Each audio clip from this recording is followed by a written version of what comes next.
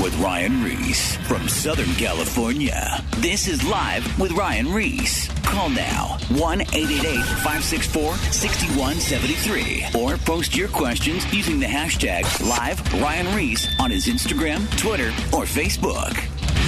What's up, family? Thanks for tuning in to another Saturday night. I have one of my good friends slash... I don't know. He's best friends with my dad, so you're like a friend, a father figure, family member, the whole deal. So his name's Dale Goddard. He's the pastor of Calvary Chapel, assistant pastor at the Calvary Chapel Diamond Bar with my dad, Raul Reese, out here in Los Angeles. And I heard his story. He spoke months ago at our church, and he was telling his testimony about his wife and him, how God's grace worked in the relationship. And I hear about so many different marriages that are either on the rocks, that are going to the rocks, that are coming off the rocks. We know that the enemy wants to destroy marriage. I mean, all the way back in Genesis, he showed up to Eve in the garden and he tried to divide her and Adam. And Satan wants to move heavily in marriages, and people need to hear a hope story and a grace story, and that God is in control. So I wanted to bring him in to tell his story. So Dale, thanks for coming in to the studio. Sure. Well, you know what? I think there, are a handful of times in everybody's life, not many. Usually you can count them on one hand when God really does change the course of your life. Mm-hmm. There are epic moments, if you want to call it that, but they're moments that are so sometimes hard, so sometimes so difficult, but they're intended to be that way. Mm-hmm. For a number of reasons, I think we can look back and maybe we can say we know this is why God did what He did. In my life, when I got to those times when He changed my life, and I just briefly tell you this: if we're talking about marriage today, that's definitely probably the one of the greatest parts of my testimony. But I've lived through other difficult times, such as the death of my son in January 21st, 2008, and then the near destruction of my marriage, and that was in really began at the beginning of 1987. My life in Christ begins back in 1973 with Ryan's dad, Raul Reese Sr. A dear friend of mine. He's my pastor, make no mistake about it, but he's also my dear friend, my best friend. We go back to 1962. We're in the city of Baldwin Park. We both began there. We're coming from Los Angeles, both of us. He was born in Mexico City, but then he ended up in downtown Los Angeles. I was born in East Los Angeles. And God had His way. He had His plan of bringing us together one day. And it happened to be on the first day of school in 1962. That was in Baldwin Park? Baldwin Park. Mm-hmm. Baldwin Park. We met each other walking to school one day. And I've never actually heard this part. Yeah. We both lived right on Puente Avenue, which, if you know the area, it goes right in front of the high school. And back then, it was always best to... There was safety in numbers, so right. We always picked up guys along the way and walked in a little pack, which probably to this day we still hang out in certain ways. We meet once a year for a reunion. But Raul's life and my life went in a different direction than most of our friends. We all had in common that we went to high school, we graduated from high school, and we all went to Vietnam. We all entered into the military, either by being drafted or by volunteering. Myself, I volunteered. Raul went in because it was mandated by a court, right? Because of a criminal offense in a fight, and so the judge gave him the choice of going to jail or going into the military. He went into the Marine Corps. With that being said, we did our time in Vietnam. We came back a little bit different. But I remember to the day when your dad got saved. Now, this is the beginning of my testimony, and I want to share with you that I had just recently been married, and Raul had been married not even a year yet. We got married, I think, the same year. And We had young families at that time. Raul was always a little bit crazy. He was always, if you read the book Fury to Freedom, it's pretty accurate. Yeah. They dramatize it a little bit. But I can tell you, I bear witness. I was there. He was more violent in real life than he was in the book or in the movie. He had a more trigger, short, fused temper. Anyway, you guys have did you guys have a crew called the Hessians or? Well, we were in a car club called the Hessians, okay.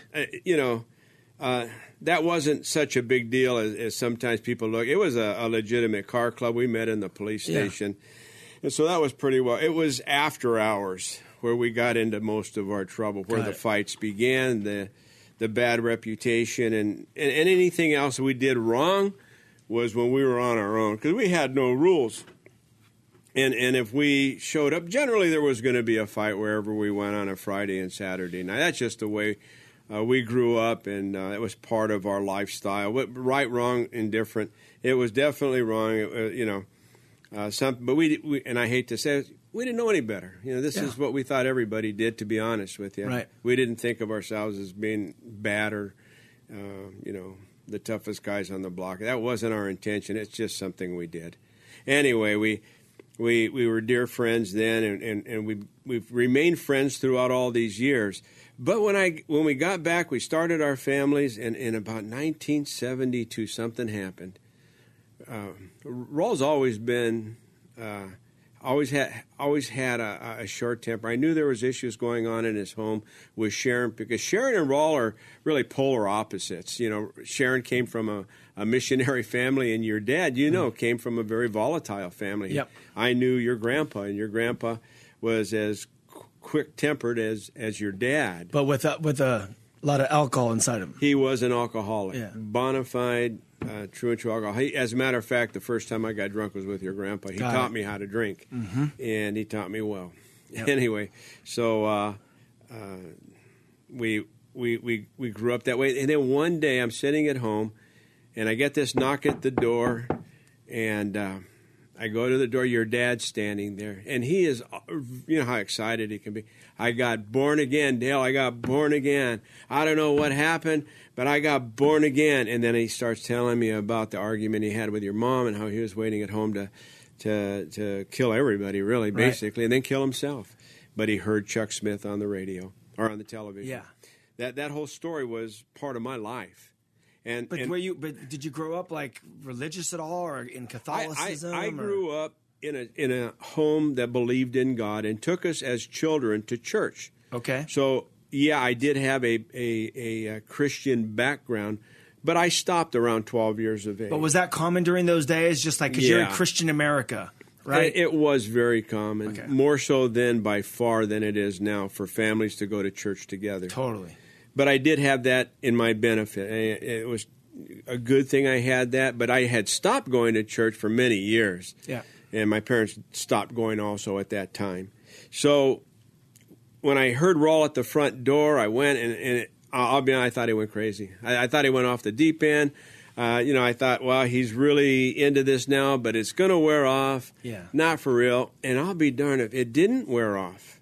He kept coming back to me, and you remember we had all mutual friends. My brother-in-law was one of the first guys that Raul reached with the gospel. Took him to church, and my brother-in-law got saved. Then my wife got saved. And what's going on in your head at this point when you're seeing all these people getting saved? It went from absolute unbelief, thinking that he's just being Raul, to now I'm wondering, is this a miracle, and is God real? Right. And honestly, it sets a stage for me to accept Christ. Just you wonder about how effective your testimony is, and anybody that's listening right now, I tell you what, it's much easier to show somebody a sermon than it is to preach a sermon to them. I wouldn't have stepped foot into a church at that time, but I was watching the power of God work through my friend who didn't push it on me, but was very excited about it in front of me. So that actually brings me up to a question. So how did he? So he wasn't pushing on you, because this is when you're talking to your good friends, they know you. Yeah. And It's like, if you come off sideways or like try to over preach to them, they're going to be like, dude, you're a kook. Like, what are you doing? Like, we're friends. Mm-hmm. So how did he just lived his life? He just lived his life, and he didn't change his story. So he's like, I'm a Christian now. I'm a Christian now. And then he just lived his life. I'm a Christian now. And he was pretty intent on letting everybody know that if we don't get saved and become born again, we're going to hell. And he didn't hold back. His words, he didn't have a lot of words to speak. Yeah. He didn't know Christianese then. Yeah. All he knew was he had been saved, Yeah. Like the blind man, I couldn't see, and now I can see, and that's all I know. Yeah. And that was your dad. Anyway, he took me to a church, an Assembly of God, before Calvary Chapel was really doing their thing in Costa Mesa. And, at least to us. Took me to I saw a movie called The Thief in the Night, and it literally scared me to death because it was all about the rapture of the church and those who were left behind. After that movie was over, I ran to the front. I accepted Jesus. I remember Raul was with me. He was the only one that was with me. And I told him, I'm going to stop smoking because I smoke like a smokestack. And I threw away a carton of cigarettes. I threw away a little bit of weed. I threw away all the stuff that I had that I knew the moment I got saved I should not be doing. No way. And I threw it away. Yeah. And to this day, I haven't done that again. And so, the turn of events, the Lord being in my life and becoming a new creation was very real for me. Mm-hmm.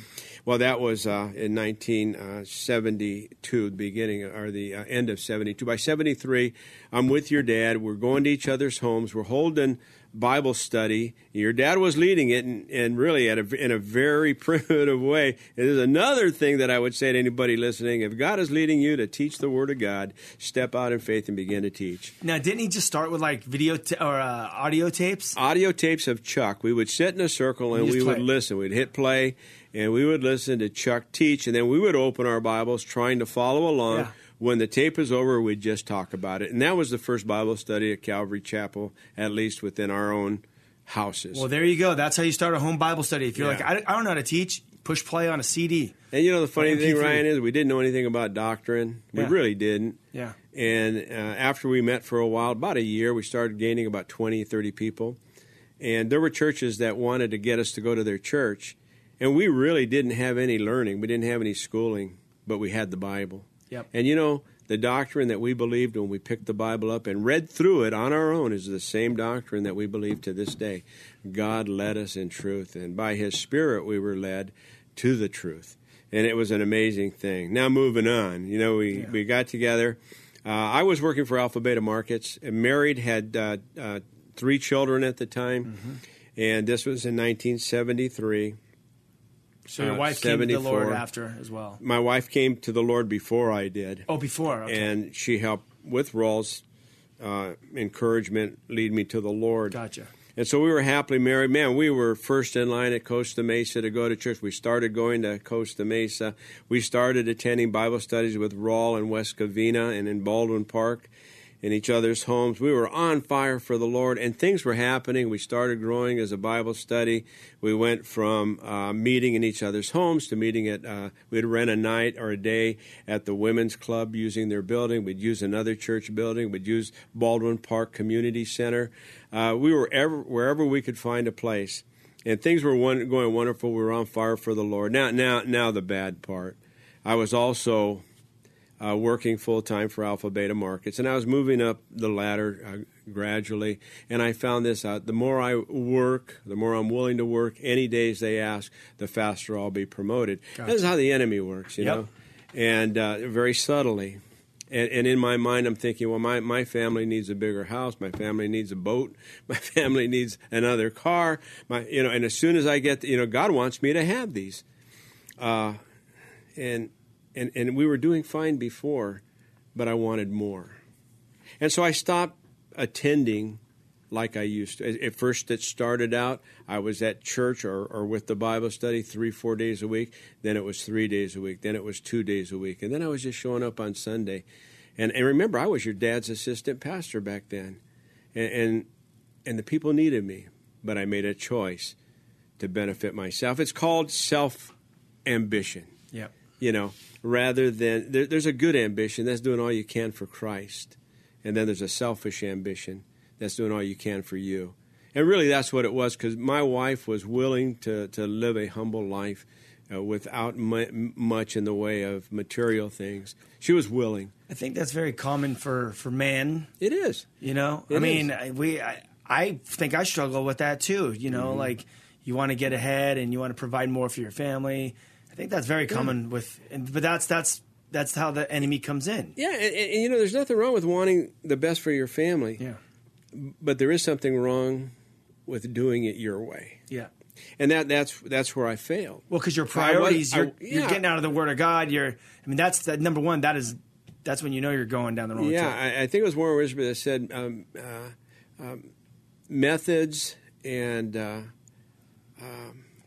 methods and fads change all the time, but principles never change. Mm-hmm. And I should have applied the principles. Mm-hmm. Seek ye first the kingdom of God and His righteousness, and then all other things will be added unto you.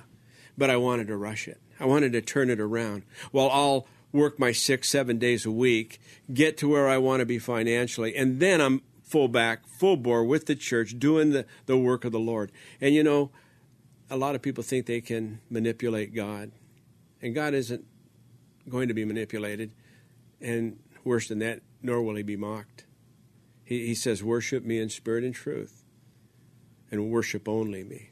I started worshiping money and the job and things. And a warning to anybody that thinks you can get away with it and then come back and please God.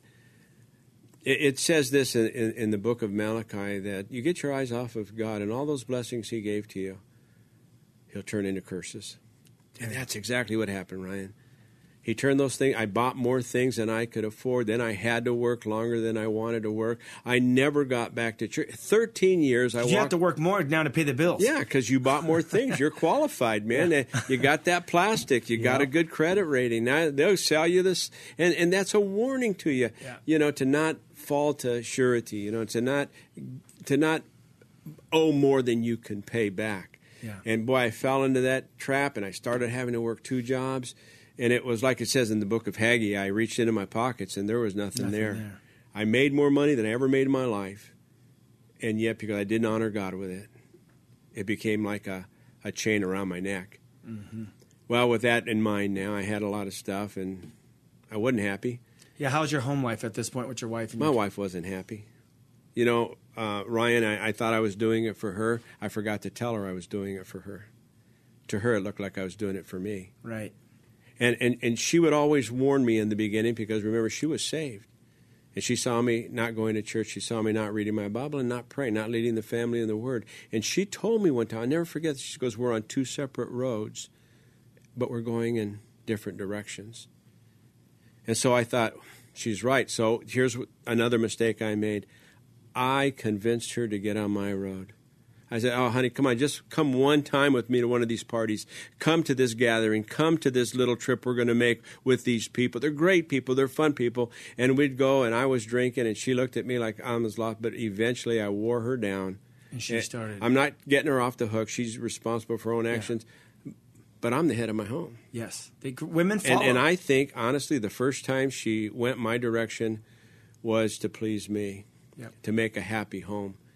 And she did. She went on my side of the road. Now, here's the problem. She began to enjoy it. She began 13 years after falling away from the Lord. She turns around in bed one night, and we're just lying there. I knew things were not good because we were drifting away. When you talk a little less, the feelings between you are a little bit more distant. Yeah. Things aren't the same, and you can't put your finger on it. She rolled over in bed one night and said, Dale, I don't know what to tell you. And I said, what do you mean? What are you talking about? She goes, I don't love you anymore. This was after 18, 19 years of marriage. I don't love you anymore. I thought she was going through a phase. I thought midlife crisis. I think she was 36 at the time. 36 at the time. And so the next day I thought things would turn back to normal. From that day forward, Ryan, she became a different woman. Really? We were under the same roof. But now in her mind, her heart, and in her life, she was single. And she acted like it. I don't think she had anything going on with anybody else when we first had this conversation. Right. But it wasn't long after that, being like she's single, acting like I would wake up, I would wonder where she is at night, and we would get into these huge arguments because I wasn't going to let my wife just take off, go everywhere she wanted, do whatever she wanted. She told me, I'm 36 years old. I'll do whatever I dang well please. But she is another word. So do you exactly? Do you think that there's like divorce coming at this point, or like, I mean, what's going on in your head? I mean, you just like, I'm going to ride this thing out. I was living in a dream world at that time. I was living in a fog, in a nightmare. Yeah, I bet. I mean, it's pretty shocking when your wife rolls over. Well, there's people that are going to be listening to this that are going to say that's the way I feel right now. Yeah. Yeah. Because it's common. It's one of Satan's greatest victories. He separated the home. And the Bible says that if a house is separated, if it's divided, then it cannot stand. And that's exactly what happened, right? We were living two separate lives under one roof. Well, I got to the point where we were always arguing, and I was watching the children, and the children were crying, and I couldn't tell you. It was about 6 months after she told me she didn't love me. And I asked her, do you want me to leave the house? And she said, absolutely. I want you to leave the house. I'm going to divorce you. Broke my heart. I never thought I'd hear those words. I still loved her. I still love my family. I'm a family man. I never caroused around. I never, did things that I couldn't include my children with. Right. Because you have your son, your daughters. You don't want to I was break a that hardworking man. I always brought my check home. I did everything for them. And when I lost that, Ryan, I was a broken man. I remember the night that it happened, and it was a Saturday night, and it was one of those epic moments where it was like Saul of Tarsus getting knocked down to the ground. And the Lord spoke to me and said, you've been fighting me. You've been fighting me. Surrender. And I just started sobbing like crazy. I got into my car, and I drove to West Covina. Now, remember, I had not been to Calvary Chapel, West Covina in 13 years. I used to drive. You fell out hard. I only lived 2 miles from the church, and I would avoid it like a plague because you know how conviction can be. I drove 2 miles out of my way to avoid going down the street that you don't want to be seen on that street. I don't want to be seen on it. I don't want your dad to see me because he'll follow me. But you were in communication with my dad during this time. Yeah, he would every now and then because your daddy's tenacious. He would always call me sometimes, or he would show up just to pray with me, and it was annoying to me, to be honest. Yeah. But he never gave up. And so I knew. And the Lord told me, this was at midnight on Saturday. If you can imagine the miracle that was about to take place, the Lord told me, go back to church, go to West Covina. And I'm saying, but it's midnight. I didn't even question it. I just got in my car and I drove. And I got to the parking lot, and it's completely dark. And I'm wondering, Lord, why are you bringing me here? Nobody's here. And when I drove into the parking lot, a car turned on its lights and started driving towards me. It was your dad. What the heck was he doing there? It was a miracle. Well, yeah, I know that. He was at a party for someone that was leaving the church. Okay. And he had to go back to the church to pick something up that he had forgotten. Remember, the next day he was going to be doing services. Yep. So I think his notes he wanted to pick up. And so he's leaving the parking lot. As I'm pulling into the parking lot, I get out of my car. I just knew it was him. I hadn't seen him. I didn't know what kind of a car he drove. Yeah. He gets out of his car. I get out of my car, and I start weeping. My knees hit the ground. Yeah. And he wanted to talk. I said, Raul, before we talk, I've got to ask God to forgive me. And I asked Christ to forgive me of my sin and to wash me and cleanse me and to use me again if he would have me.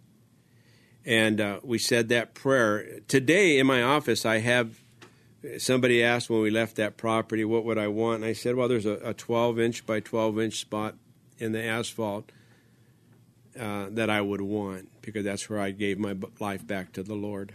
And somebody here in the church went out there, asked the people if they could have it. He cut it out and re-asphalted it for him. And in my office, I have it. And what it says on there is a scripture. It's out of the book of Joel, the 2nd chapter, the 25th verse. I'm going to share that with you because if you're listening here today and you feel like you've gone too far, you've done too much bad, and nothing will ever change that. Here's the word of the Lord that I received that night. So I will restore you the years that the swarming locust has eaten, the crawling locust, the consuming locust, the chewing locust, my great army, which I sent among you. And that said everything to me, man.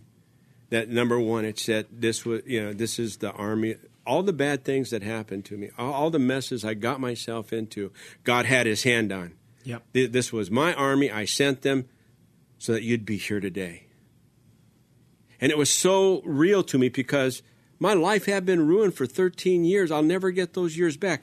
But in this text, he's not promising the years back. He's promising what was eaten in those years. You see, time passes. You'll never get it back.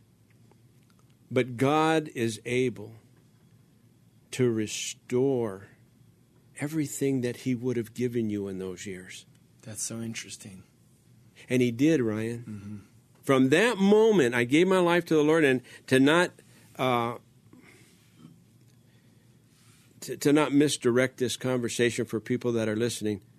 That moment, my life on the outward didn't get any better. Right. On the inward, it was an epic moment. A load was taken off of my shoulders, and I loved and feared God again. I went back to my house, and I told Barbara what happened to my wife. Remember, I wasn't living there, so she wondered what I was doing. She thought I went crazy. Now it reminded me of when Raw was not going to. Yep. And I told her, you know what, I got saved. Come on. And she rejected me. Dang. I thought, once she sees I'm saved, everything's going to... It didn't change. Yep. She told me, I'm going to see an attorney. Our marriage is over. This doesn't change a thing. I'm very happy for you, she told me. You know, I've heard this story, and we're going to keep continuing, but I've heard several people come up to me with this same story. I gave my life back to the Lord. I went to my wife, and they thinking everything's going to be okay. Yeah. But God still has to, we reap what we sow. God still has to work out those details. It's not, when you give your life back to Jesus Christ or you give him for the first time, no matter what you're going through, life does not get better immediately. There is a process that God has to do in your life. Yes, number one, what happens is you ask for forgiveness. He takes that weight off. He forgives you of all your sins. Your name is written in the book of life. So there's amazing things happening spiritually. But then in the natural realm, God has to start working out those details and taking you on that journey. The restoration process had began. Yes. And the restoration process began with a broken heart. And then God restoring my soul. Yep. And my soul was restored, Ryan, I'll be honest with you. But now I was hoping my family would be restored to me. I went back, she rejected me.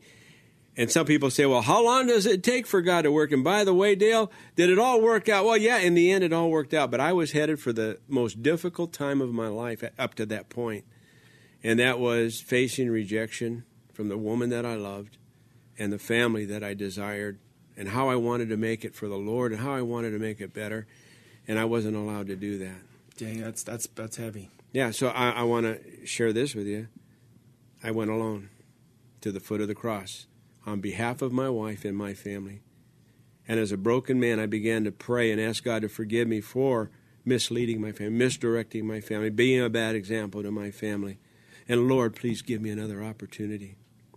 I had gone to sleep one night, and we were separated for about 3 months now, and I was not, I was existing, and I was going to church. I was going to Bible college at the time, and I was really beginning to give up on my marriage, and I had even gone to your dad, and I said, you know what, she's cheated on, she's with the other guy all the time now, and she loves him, she doesn't love me. Dale, we are going to go to break in 15 seconds.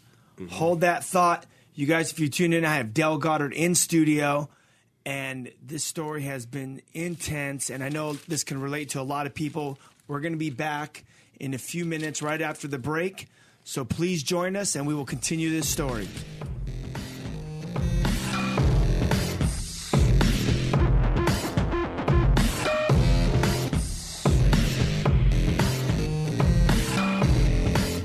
with Ryan Reese coming up. Is everything all right? Call now 1-888-564-6173 or post your questions using the hashtag #LiveRyanReese on his Instagram, Twitter, or Facebook. I think I speak for the entire administration when I say whoop-de-doo. Now, back to Live with Ryan Reese. Don't say we didn't warn you. Loud noises! If you were with us right before the break, we have Dale Goddard in studio. He's the assistant pastor at Calvary Chapel, Diamond Bar. He works with my father-in-law, Reese, and they've been friends forever. But the story that we've been talking about tonight is how my dad actually led him to the Lord. And from there, basically started walking with God and just got caught up in the cares of the world. Just like Jesus says, if you want to be my disciple, you got to turn from your selfish ways, pick up your cross, and follow me. And he says, if you try to hang on to your life, you're going to lose it. But if you give up your life for my sake, you will save it. And what does a man profit if he gains the whole world and he loses his own soul? Dale was in a situation where he was working at a store and he was climbing the ladder with his success as he worked more hours. But what happened is that pulled him out of church. And he was making money. He had the cars, the boats, the success. And basically what happened at that point is he ended up losing his wife. They just went in different directions. And now here he is. He gives his life back to the Lord.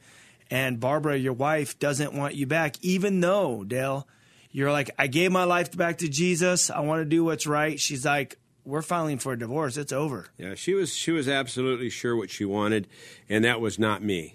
And it was a happier life with somebody else, who, by the way, was married. He was leaving his wife for her, and it was a real mess. And there I am in a little trailer that my uncle allowed me to live in because it's free. I'm there, and it's hard at that time financially. And every way else, I'm trying to be a good husband, well, a good father anyway at that time, and support my children, giving them the house and paying for everything. But it was really hard. I'm lying in bed and I'm wondering, Lord, it would be easier if I was just single now. And then I wouldn't have to do what I'm doing and let the courts handle it. There's no way she's coming back to me. I went to your dad anyway and I said, I said, you know what? I have biblical grounds for a divorce. And he goes, oh, yeah, you probably do. She's with another guy. And I want to get back. She doesn't want, okay, yeah. And he goes, I just have one question to ask you. 'Cause I said, I'm going to go get divorced. He said, did God tell you to? Yeah. Did God tell you to? And I looked at him with disgust. I knew I couldn't lie to him. And no, God didn't tell me to. Yeah. He said, what did God tell you to do? He said, God told me to wait.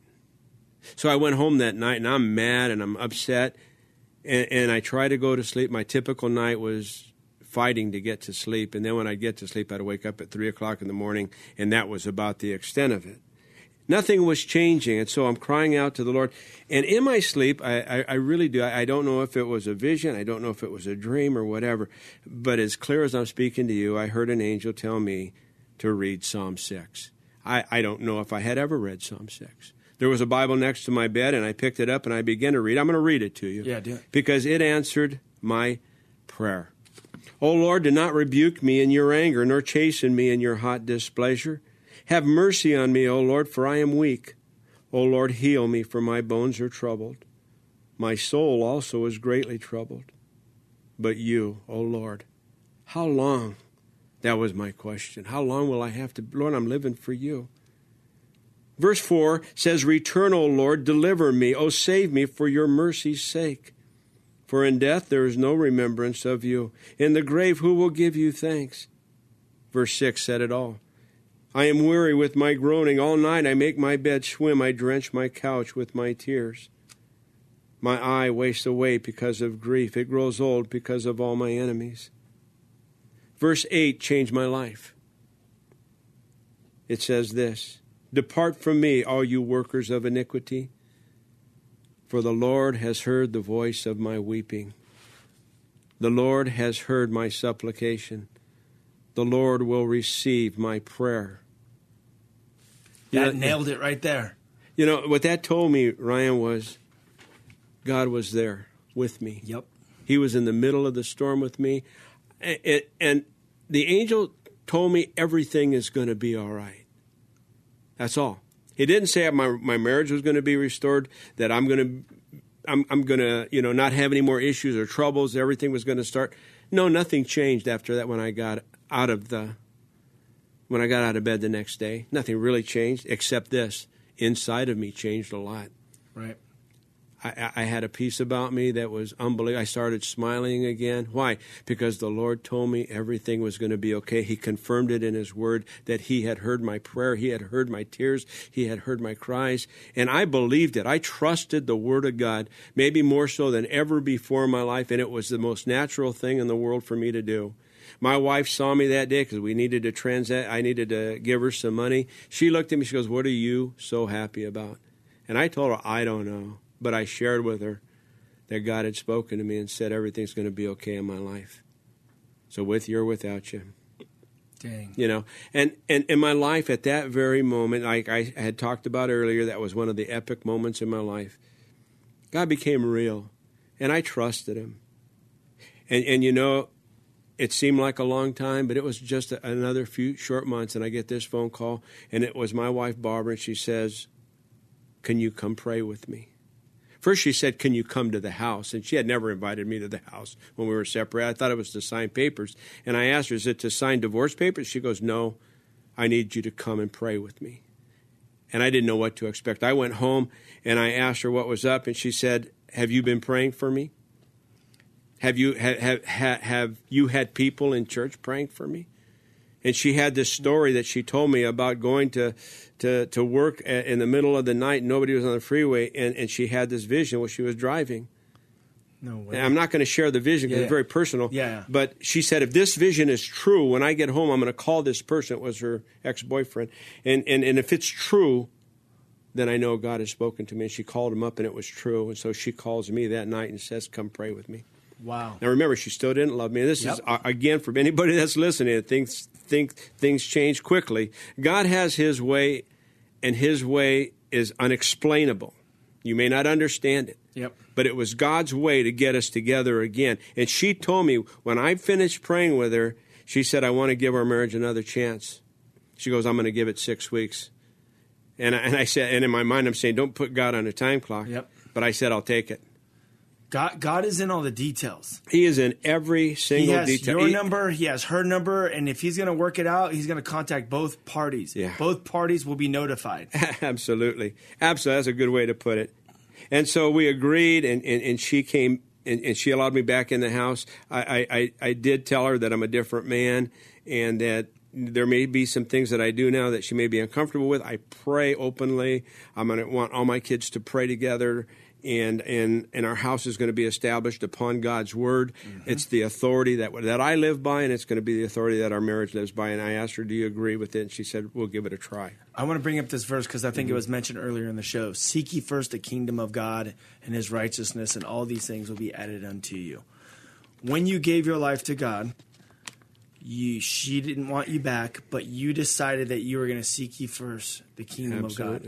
So for the listeners, what does that look like? I mean, I have a lot of people that listen to the show that don't even know what that verse means. Yeah. What life application? I was building on my relationship with God first, not my relationship with my wife. So what does that look like? What did you do? It looks physically, it'll look like this. Yes.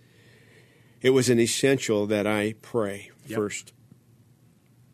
It was essential that I let God know my needs, not man. Not my wife. It was essential to me now that I was in the Word of God, and I did it every single day. I read the Bible a couple of times in a very short period of time because that's all I did was read the Bible. I dedicated myself to not read anything else but the Bible.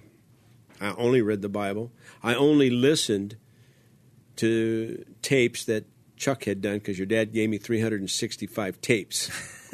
And I listened to, I think it was the 2000 series, through the Bible. And I couldn't get enough of the Word of God. But in my pursuit of learning more about God, my relationship with Him grew. It grew by leaps and bounds. And I was going to find out I needed it because when she came back, everything wasn't hunky-dory. Yep. There was a lot of water under the bridge, and for couples that have tried to make it and failed, generally it was because of the sins of the past. Yep. She had been with another man. I didn't forget it. That would be a hard one. Oh, I struggled not bringing it up all the time, and there were times when I'd see a movie and there'd be an indiscretion in the movie, an unfaithful part in the movie. I'd say, there it is. Look at it. That's what you did to me. Or a fight. Or a fight. Bring it up. And I wanted to make her hurt sometimes because I hurt so bad, and I felt she didn't hurt at all, and so. The enemy wants to do all of that. And we had to work our way through it, Ryan. I remember telling her one time, I had reminded her of her sins. I reminded her of how she hurt me. She turned to me and she said, "You want me to love you, don't you?" And I said, "That's what it's all about. When are you going to open your arms to me? When are you going to embrace me like you really mean it? When are you going to welcome me to the bed? When are you going to do these things? Because I've done it all for you." And she said, "That's the problem." She goes, "I thought you did it for God." And she said, "You want me to fall in love with God, don't you?" And I said, "Yeah." She goes, "Then why are you insisting that I fall in love with you first?" Boy, it broke me. Yeah. I cried, man. I said, "I'm sorry. You're right. I promise you I will not bring it up again." And that's when our marriage started to heal. When I stopped bringing up the past. Yeah. I stopped reminding her of her sins. It was like a scab, and I kept pulling it off, and it couldn't heal. I put my eyes on the Lord, and the temptations didn't go away. Because there's no if you keep bringing up the past, just for people that are listening, if they keep bringing up the past, how can there be any healing going on? The Bible says that when Jesus forgave us of our sin, that he cast it as far as the east is to the west. Yep. Into the deepest part of the sea. We fail to do that sometimes, and it's not true forgiveness. Yeah. True forgiveness takes place when the other person, the person you're forgiving, believes it. And they'll only believe it when you stop bringing it up. Yeah. And so I learned that the hard way, because we almost blew it again. We almost, she asked me, "Do you want me out of here? If you want me out of here, I'm gone. I don't love you." She told me, "I do not love you." Well, I thought, how long is this going to take? Now everything was going better. This was after about 5 months. Okay, 5 months. 5 months together. Still, we were together. We're trying. She said she gave the Lord 6 months now to make it all work, and I'm thinking this isn't working. And Raul invited me to go to Scotland on a missions trip, and I went. I said, "Can I bring my wife?" He says, "Yeah." And so I took Barbara on, and that's where Barbara's life was changed. God began to use her. And when we got to Scotland, it was just such a beautiful miracle. Now the happy part of my story, he bound us together there in Scotland, and she forgave me for my sin, and I had plenty. I forgave her. It was 6 months almost to the day, and we got back together, and we've been married 50 years now. This month, or in October, we will have been married 50 years. Wow, that's amazing. And I'm happier today than I've ever been in my life with my wife. And I think she can say the same thing. And God has truly restored what the canker worm, the canker locust, has eaten away. But I thought back, Ryan, Lord, why do we have to go through so much heartache, heartbreak, trial, error, messing up, doing it again and again and again? Like you said, God was slowly building us. He was preparing us for something even more difficult. And on January 21st, 2008, our beloved son of 36 years of age was killed in an automobile accident. He was a highway patrolman. He was a perfect son. Getting a knock at the door at 6 o'clock in the morning and having the highway patrol show up at your door isn't a good thing. Mm-hmm. And it was his chief, along with a couple of his friends that I knew. They were in uniform. They were crying at my doorstep. I called Barbara down. I didn't even have to ask. I told them my son is dead, and they said yes. Dang. And so we all ended up in our living room. My wife and I embraced each other, and I'll tell you what, I knew more than ever before, I knew that for such a time as this, God had prepared us. If we had not gone through what we went through, I doubt we would have made it, Ryan. Through that. Because it took that much to keep us from just being washed away in despair. You heard a lot of marriages that struggle after the death of a child. Yep. Yeah, I've heard a lot about that. And I can understand that. But because we had Jesus Christ as our common bond, we not only made it through, but I believe that to this very day his life had greater meaning, because I had one woman tell me, and my wife, when we were going through the funeral process, she goes, I don't know if you'll understand this right now, but God must have loved the two of you very much. And I said, what do you mean? My son just died.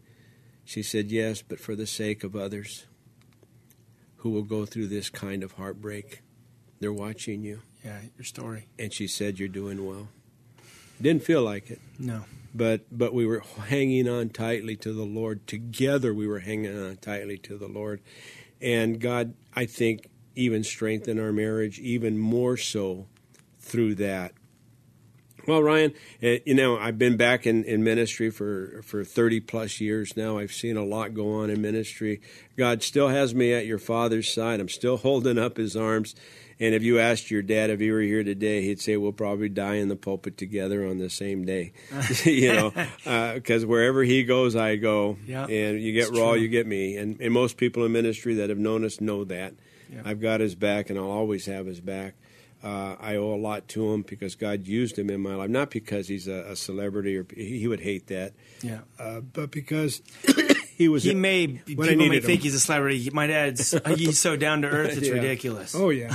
I always tell people that meet Raw because they sometimes expect something else. Yeah, it's because he had a movie out, but that's not what you get. Yeah, they expect a perfect guy. I say, you know what? He will break you of that thought right away immediately, because he jokes around a lot, but when it comes to spiritual things, he's very serious. Yes, and at a drop of a hat, he'll stop his car to pray with a guy on the side of the road. I've been with him when we're out there at restaurants or we're on mission trips, doing something that everything stops, and we're doing street witnessing, and this is Raul Ries out there. Yeah. And when people find out who he is, they usually are pretty surprised that he would stop to buy him a cup of coffee, or that he would stop because they were crying. They didn't know him. I've seen him do this several times. He didn't know him. God always seems to put him there at the right time. I've learned a lot from your dad. I owe him a lot. I'll be loyal to him till the day I die. And and for anybody that's listening, and I want to reassure you of this, I'm no different than anybody else. God didn't single me out as the only person he was ever going to do this for. In all my heart, and if your marriage is struggling out there today, and I want to probably leave you with this thought, get your eyes off of each other. Stop trying to put the blame on each other. Stop looking for an answer outside of the Word of God. Allow the Word of God to be the authority between the two of you, the centerpiece of your home. It's His Word, it's God's Word that matters, not yours. And then embrace the Word of God. I always tell people, open the door to the Word of God with a willing heart, a willing spirit. Let God minister to you with His words. And then remember where you were when you met God. Remember all that God has done for you. Remember His promises are true and He cannot lie. Remember what He's done for others, like this testimony you've heard today. Yep. Because God has that in store for you if you seek Him. It's never too late.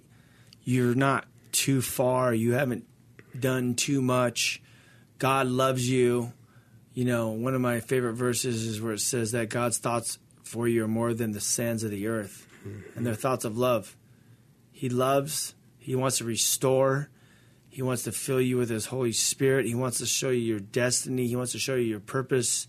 He wants to restore all the things that maybe you have destroyed. And remember, it doesn't happen overnight.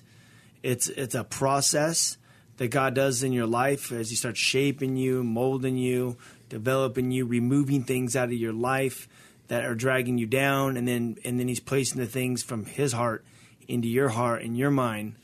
And it's a process. So if you're listening now and maybe you're not a Christian, give your life to Jesus Christ. It's very simple. You just, whosoever calls on the name of the Lord shall be saved. Just say, save me. Yes. Fill me, and then find a Bible. Find a Bible study to go to. I mean, you can go to Calvary Chapel. What is it? It's like look up calvarychapel.com or something, or any other local churches in the area that teach the Word of God. And like Dale said, get your Bible, read the Word of God. He says he seek ye first the kingdom of God. He talked to God, which is praying. He let God know what was going on in his head and his heart, and the things he needed help in. Then he got plugged into church, and I like how you said all you did is listen to the Word, prayed, and read the Bible. And the last thing was get involved and with the Word. Mm-hmm. You know, it's one thing to read the Word. Be not ye just a hearer of the Word, but be what? A doer of the Word. That requires your involvement. You can't just read the Bible where it says that you are required to forgive. You have to actually forgive. You have to actually be the one. Even though the other person may be at fault, you have to follow God's Word and be a doer of His Word. You know, Jesus said to the Pharisees, don't even these, they forgive. They forgive their friends, but they won't forgive their enemies. But you forgive your enemies. You know, we have to forgive those who have sinned against us. And you begin to apply these principles. And you know what? They work. They really do work. Your wife may say to you, or you may say to your wife, well, it'll never be the same, so why try? And I would agree with you. But do you really want your marriage to be the way it was? It may never be the same, but it can be better than it ever was. My marriage wasn't the same. It was 100 times better than it ever was. And so with that encouragement in mind, reach out. You know, it doesn't cost you anything to try this. You don't need to go to a counselor even. I'm not saying counselors are bad if you must. But if you're not going to listen to the Holy Spirit, what makes you think you'll listen to another person? Let the Holy Spirit. It's not going to happen. Let the Holy Spirit minister to you and be true. Be true to yourself. Follow the convictions of your heart. Watch what happens. Watch what happens, and don't be in a rush. Like Ryan reminded us, things don't happen overnight. Generally, things that are good take time. And maybe God is continuing to teach you many, many more lessons that you need to learn so that your marriage would be sustained down the road when things do get tough. You're not going to learn everything at once. You know, we are an open book, but we're a book with a beginning and an end. And we need God's guidance, direction, and counsel every day of our life for greater purposes. For all things work together for good to those who are in Christ, according to His purposes. People, the way we live our life, how we honor God in what we say, what we do, will be the answers. Those are the things that are going to change the future of you and your family. If you want victory, it comes down to obedience. Yeah. Obedience to God. Being doers of the Word of God, not just hearers. You read it, you do it, you live it out in obedience, and head to the cross, like Dale was saying, by yourself. It's only you and God, and then He shows up and He starts doing an amazing work. Is there any last words you would like to say, Dale? I know that was kind of... Well, you know what? If you're out there today, just continue to pray for me and my wife, Barbara. We have now there's 16 of us in my family. A tribe? It's a tribe. We together we did a little premature celebration of our 50th wedding anniversary, and we got us all together. We all prayed together, and we went on a little trip together that we used to draw closer to each other. Guys, invest in your life. Invest in your life through Christ. Make Him first. Do what you do according to His Word. If you're not sure what you're supposed to do, find it in His Word. Don't be in a rush. Let God be your guide, and let Him direct your every step. And I can't say more than that. That's all you need. Well, Dale, thanks for being on the show. And you guys, if you want to get past shows, you can go to ryan-reese.com. We have all the archives for over 2 years of shows talking about all different subjects. We're here on Sunday nights at Calvary Chapel Diamond Bar, as well as, the Whosoever's Movement. We're getting close to that school year. We went to 59 schools last year. We are trying to hit 150 schools this year. We are praying that God is going to open the door for 150 schools.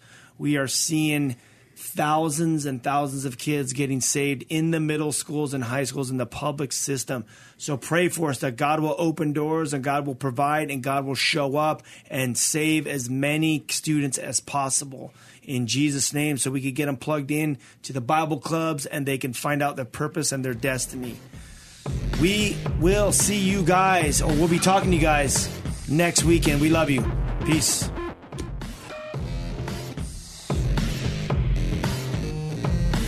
This has been Live with Ryan Reese. To connect or find out more about Ryan, click on ryan-reese.com. Check us out next Saturday at 9 p.m. for Live with Ryan Reese. Finding uplifting news in today's headlines is often like searching for a needle in a haystack. At the Story Behind podcast, we believe in the power of finding heartwarming tales and are happy to share empowering stories with you every week. Hear about how Steve Harvey surprised a dying man on Family Feud with $25,000. Get inspired by the note a waitress received from a patron dining alone. And even hear about how one VIP passenger made a hardworking pilot get emotional before his flight. To start listening to the Story Behind podcast, visit lifeaudio.com or search Story Behind on your favorite podcast platform.